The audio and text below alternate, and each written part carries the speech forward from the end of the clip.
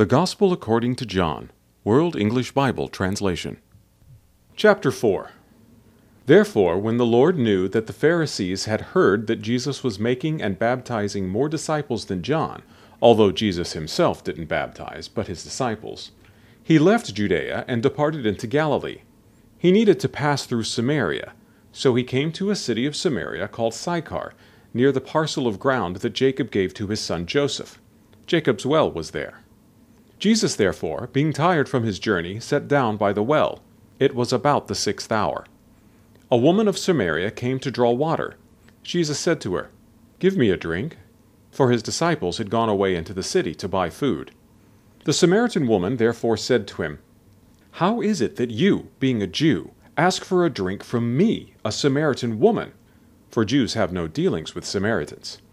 Jesus answered her, "If you knew the gift of God and who it is who said to you, 'Give me a drink,' you would have asked him, and he would have given you living water."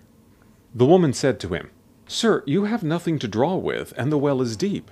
So where do you get that living water? Are you greater than our father Jacob, who gave us the well and drank of it himself, as did his children and his livestock?" Jesus answered her, "Everyone who drinks of this water will thirst again. But whoever drinks of the water that I will give him will never thirst again. But the water that I will give him will become in him a well of water springing up to eternal life." The woman said to him, "Sir, give me this water so that I don't get thirsty, neither come all the way here to draw." Jesus said to her, "Go call your husband and come here." The woman answered, "I have no husband." Jesus said to her, "You have said well, I have no husband. For you have had 5 husbands, and he whom you now have is not your husband. This you have said truly." The woman said to him, "Sir, I perceive that you are a prophet. Our fathers worshipped in this mountain, and you Jews say that in Jerusalem is the place where people ought to worship." Jesus said to her, "Woman, believe me, the hour comes when neither in this mountain nor in Jerusalem will you worship the Father. You worship that which you don't know. We worship that which we know, for salvation is from the Jews. But the hour comes, and now is, when the true worshippers will worship the Father in spirit and truth, for the Father seeks such to be his worshippers. God is spirit, and those who worship him must worship in spirit and truth." The woman said to him, "I know that Messiah comes, he who is called Christ. When he has come, he will declare to us all things." Jesus said to her, "I am he, the one who speaks to you." At this his disciples came. They marveled that he was speaking with a woman, yet no one said, "What are you looking for?" or "Why do you speak with her?"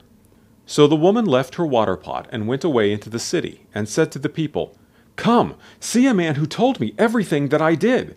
Can this be the Christ?" They went out of the city and were coming to him. In the meanwhile the disciples urged him, saying, "Rabbi, eat." But he said to them, "I have food to eat that you don't know about." The disciples therefore said to one another, "Has anyone brought him something to eat?" Jesus said to them, "My food is to do the will of him who sent me, and to accomplish his work. Don't you say, 'There are yet 4 months until the harvest'? Behold, I tell you, lift up your eyes and look at the fields, that they are white for harvest already. He who reaps receives wages and gathers fruit to eternal life, that both he who sows and he who reaps may rejoice together.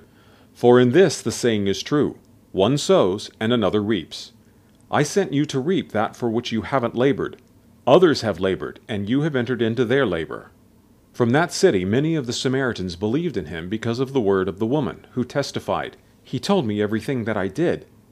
So when the Samaritans came to him, they begged him to stay with them. He stayed there 2 days. Many more believed because of his word. They said to the woman, "Now we believe, not because of your speaking, for we have heard for ourselves, and know that this is indeed the Christ, the Savior of the world." After the 2 days he went out from there and went into Galilee. For Jesus himself testified that a prophet has no honor in his own country. So when he came into Galilee, the Galileans received him, having seen all the things that he did in Jerusalem at the feast, for they also went to the feast. Jesus came therefore again to Cana of Galilee, where he made the water into wine. There was a certain nobleman whose son was sick at Capernaum. When he heard that Jesus had come out of Judea into Galilee, he went to him, and begged him that he would come down and heal his son, for he was at the point of death. Jesus therefore said to him, Unless you see signs and wonders, you will in no way believe." The nobleman said to him, "Sir, come down before my child dies." Jesus said to him, "Go your way, your son lives." The man believed the word that Jesus spoke to him, and he went his way. As he was now going down, his servants met him and reported, saying, "Your child lives." So he inquired of them the hour when he began to get better. They said therefore to him, "Yesterday at the 7th hour the fever left him." So the father knew that it was at that hour in which Jesus said to him, "Your son lives." He believed, as did his whole house. This is again the second sign that Jesus did, having come out of Judea into Galilee.